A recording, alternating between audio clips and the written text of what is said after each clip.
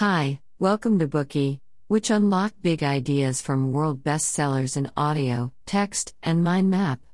Please download Bookey at Apple Store or Google Play with more features. Get your free mind snack now. Today we will unlock the book The Art of the Good Life, 52 Surprising Shortcuts to Happiness, Wealth, and Success. Have you ever had the experience of finding money on the ground?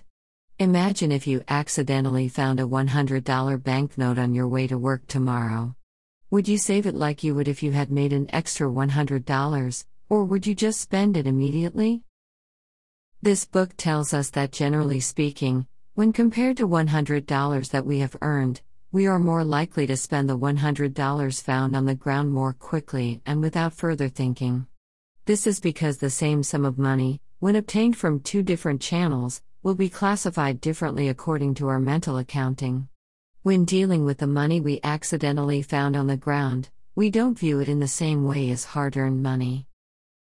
Mental accounting is a concept proposed by Richard Thaler, a professor of behavioral economics at the University of Chicago. He believes that in reality, expenditure or income will be divided into different mental accounts. For example, we will put our wages in the working hard to get rich account that is accumulated through hard work. Our year-end bonus is regarded as an additional gift and may be placed in the reward account. Furthermore, money from winning the lottery may be put in the pie falling from the sky account. Rolf Dobelli used mental accounting as a mental tool. In the case of loss or misfortune in life, he suggested that we use the mental accounting tool to help us to switch our perspectives on life. For example, you can preset a donation account and pre-deposit $1,000 in it every year.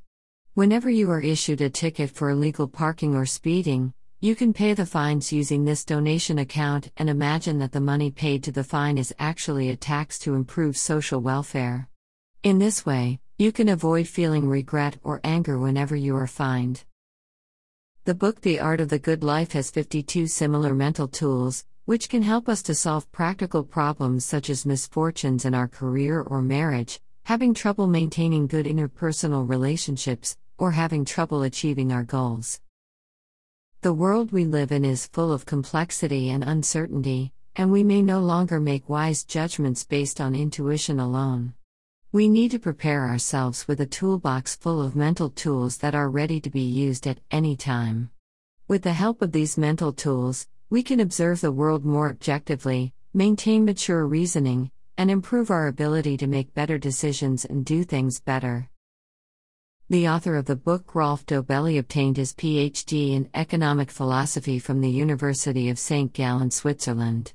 He is one of the co-founders of the global business book abstract website Get Abstract. He is also the founder of the global outstanding talent community organization Zurich.mind. The members of this organization include Nassim Nicholas Taleb, the author of Black Swan, The Impact of the Highly Improbable, Kurt Wuthrich, Nobel Chemistry Laureate, and many others. Dr. Dobelli has published many best-selling books such as The Art of Thinking Clearly and The Art of Acting Clearly. The newspaper The Times praised him as the self-help guru Germans love. This book provides us with 52 mental tools. However, due to audio time constraints, we will select only several of the most important tools to talk about. Next, we will summarize the best parts of this book in the following 3 sections. First, mental tools that contribute to career success. Second, mental tools that help us get along with others. Third, mental tools that make our lives better. Okay, now let's look at the first part. Mental tools that contribute to career success. Career success is a goal that most of us pursue for a major part of our lives. But how can we actually achieve this goal? First, we should stick to our promises, say goodbye to flexibility, and maintain 100% persistence. Clayton Christensen, the author of The Innovator's Dilemma, is one of the world's most important experts on management. In his youth, he observed that what many managers had in common was that they had sacrificed the first stage of their lives to their careers. They had done so because they hoped to be able to free themselves from economic constraints and dedicate the second half of their lives to their families. Unfortunately, the families of these managers had either fallen apart or long since flown the coop. So Christensen made a pledge that he would not work on the weekends and insisted on having dinner with his family on weeknights.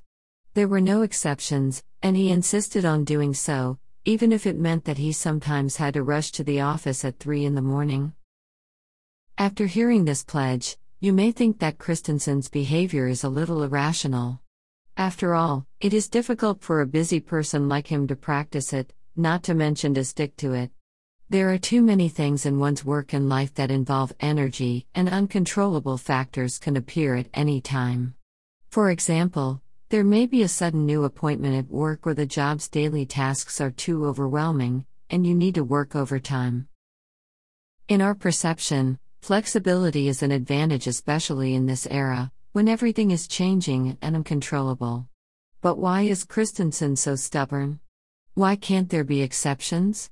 Dobelli believes that when it comes to important issues, flexibility isn't an advantage. It's a trap. He found that in addition to Christensen, there are many other examples of people who have achieved long-term goals through extreme stubbornness and 100% commitment. Why is this? First of all, sticking to promises helps us avoid decision fatigue. Decision fatigue means that once the brain is exhausted from too much decision-making, it will plump for the most convenient option, which more often than not is also the worst one. For example, we often face many choices on Friday night. Dinner with colleagues, karaoke with friends, or family activities. Imagine that you have been working hard that week. With so many choices, it may be difficult for you to make a decision. Even if you make a decision, you're afraid it might not be the best decision, and you may regret it. On the other hand, if we can arrange the activities in this period according to our promises, we will not need to sap our willpower to make decisions when we encounter this dilemma. Second, sticking to promises can help us gain a positive reputation. By consistently refusing to compromise in certain areas, we can show our position clearly and fully show others what things are non-negotiable to you. The principle of the legendary investor Warren Buffett is to refuse to negotiate again. If anyone wants to sell his company to Buffett, he will only give the other party a single opportunity. For this reason, Buffett has the reputation of being inflexible, but he also uses this to ensure that he can get the best offer from the beginning, without having to get involved with unreliable businessmen. Therefore, we need to say goodbye to flexibility and stick to our promises. As Dobelli mentioned, sticking to your promises 100% of the time is easier than 99%. Next, let's look at the second mental tool that helps us succeed in our career. Build a sturdy circle of competence and maintain absolute focus on the circle of competence. The circle of competence is the field that we are good at, and it is also our personal advantage. Many life mentors have said that to try to break through your circle of competence, you must learn to overcome boundaries. However, Dobelli told us, crucially, you should never step outside your circle of competence. Here, we will listen to a story from Dobelli himself. Dobelli stumbled upon the opportunity to write a biography for a wealthy entrepreneur. The compensation was €1 million, which was a very attractive offer, but Dobelli refused because he felt that writing a biography was beyond his circle of competence. To write a top-notch biography, Dobelli needed to have numerous conversations with the subject and conduct detailed research, which would consume a lot of his time and energy.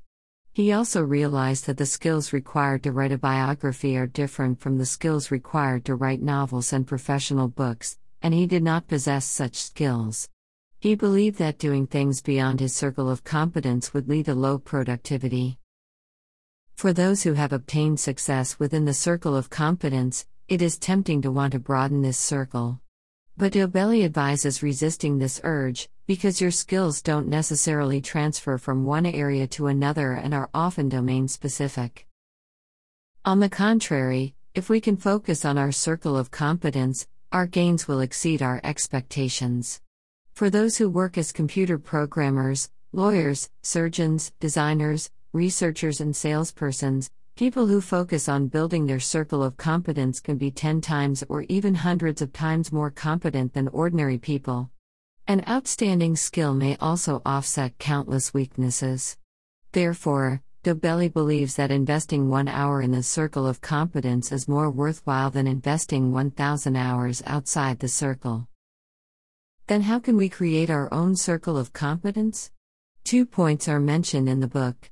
First is obsession. This obsession can drive us to do something for a long time without feeling tired, but it will also make us feel more and more excited. Buffett has been obsessed with investing since he was 12 years old when he first invested in the stock market. Bill Gates was obsessed with programming from the time he was young. It is precisely because of their obsessions that they spent thousands of hours on them, and this is what was required for them to become masters.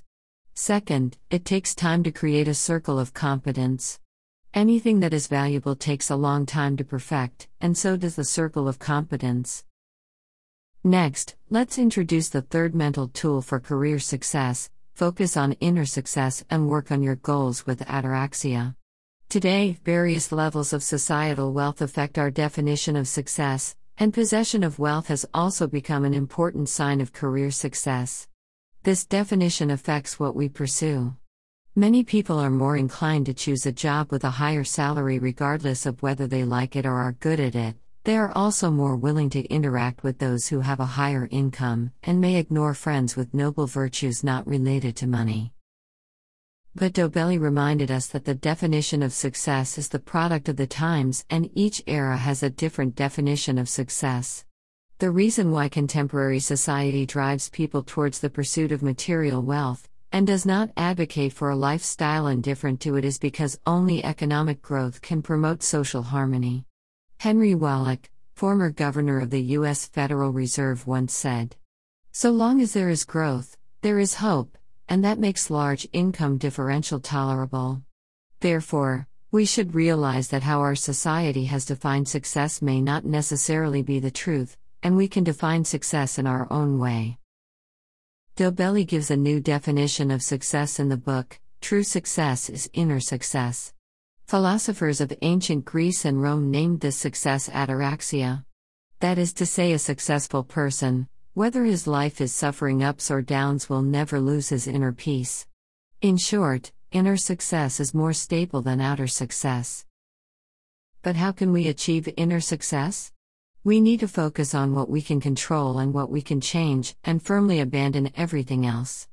Our focus should be on giving, not gaining. The former is something we can control, but the latter is not.